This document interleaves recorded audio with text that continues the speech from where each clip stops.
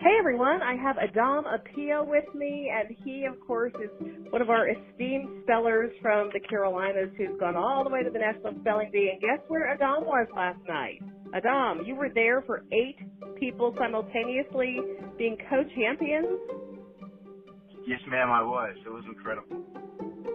Tell me about that from the perspective of having been up there right to the very end before yourself, and also the way this turned out for them. And then at the moment, what it was like. Well, this result was truly historic, and I was honored to be there in the presence of so many great spellers.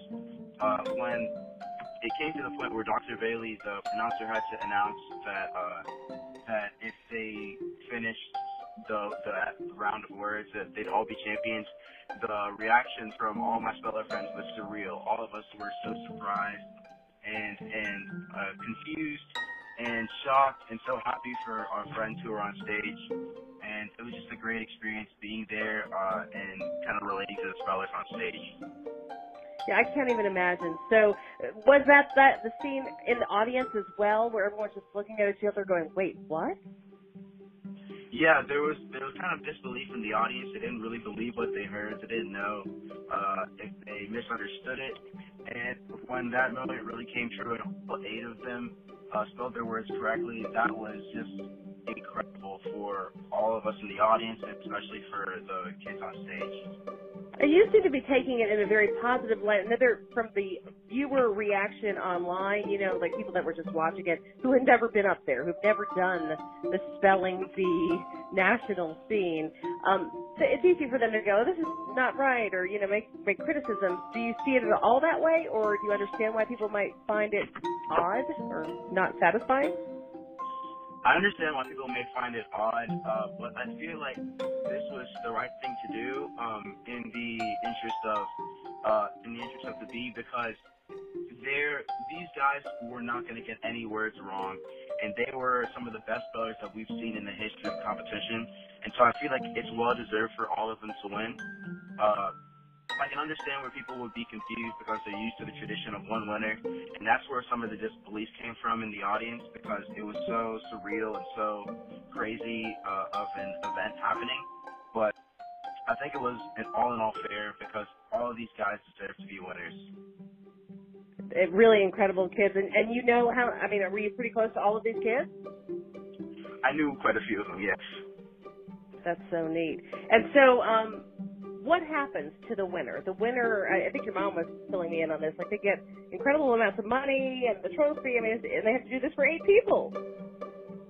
Yeah, they get the first place prize, they each get their own, and then they all get their trophies, and I believe they go on Jimmy Kimmel sometime in June, and they usually do some kind of like mock bee, just kind of a fun event, just to show the world that they were in the spelling bee. And that's going to be a really, really unique experience with 8 people. Well, it sure is getting a lot of attention. I mean, boy, oh boy, it's been a big story all day. I'm sure it'll be one for a while.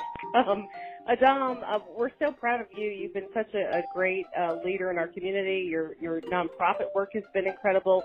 For those who don't know, Adam has an organization called Ball for Good that he started when he was 13. Am I right on that? Yes, ma'am. And so you have your own nonprofit, and you've raised tens of thousands of dollars going to all kinds of great charities. What's the latest on Ball for Good? Anything going on that we all need to support? I'll keep people updated. They can keep up with Ball at www.ballforgood.org. Really soon we'll be presenting the final check amounts to the winners from the Ball for Good celebrity basketball game, the nonprofits that we're supporting with that, and our committees will be giving them the grants, and people can follow that on the blog and on social media, and we really appreciate their support.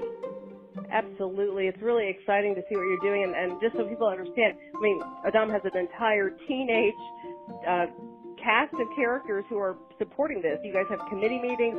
It's kids running a charity for kids, and it's really, really awesome. So we're proud of you, Adam. Thanks so much for joining us on the blog and the podcast, and we'll see you soon, we hope, in person. Yes, ma'am. Thank you. Thanks.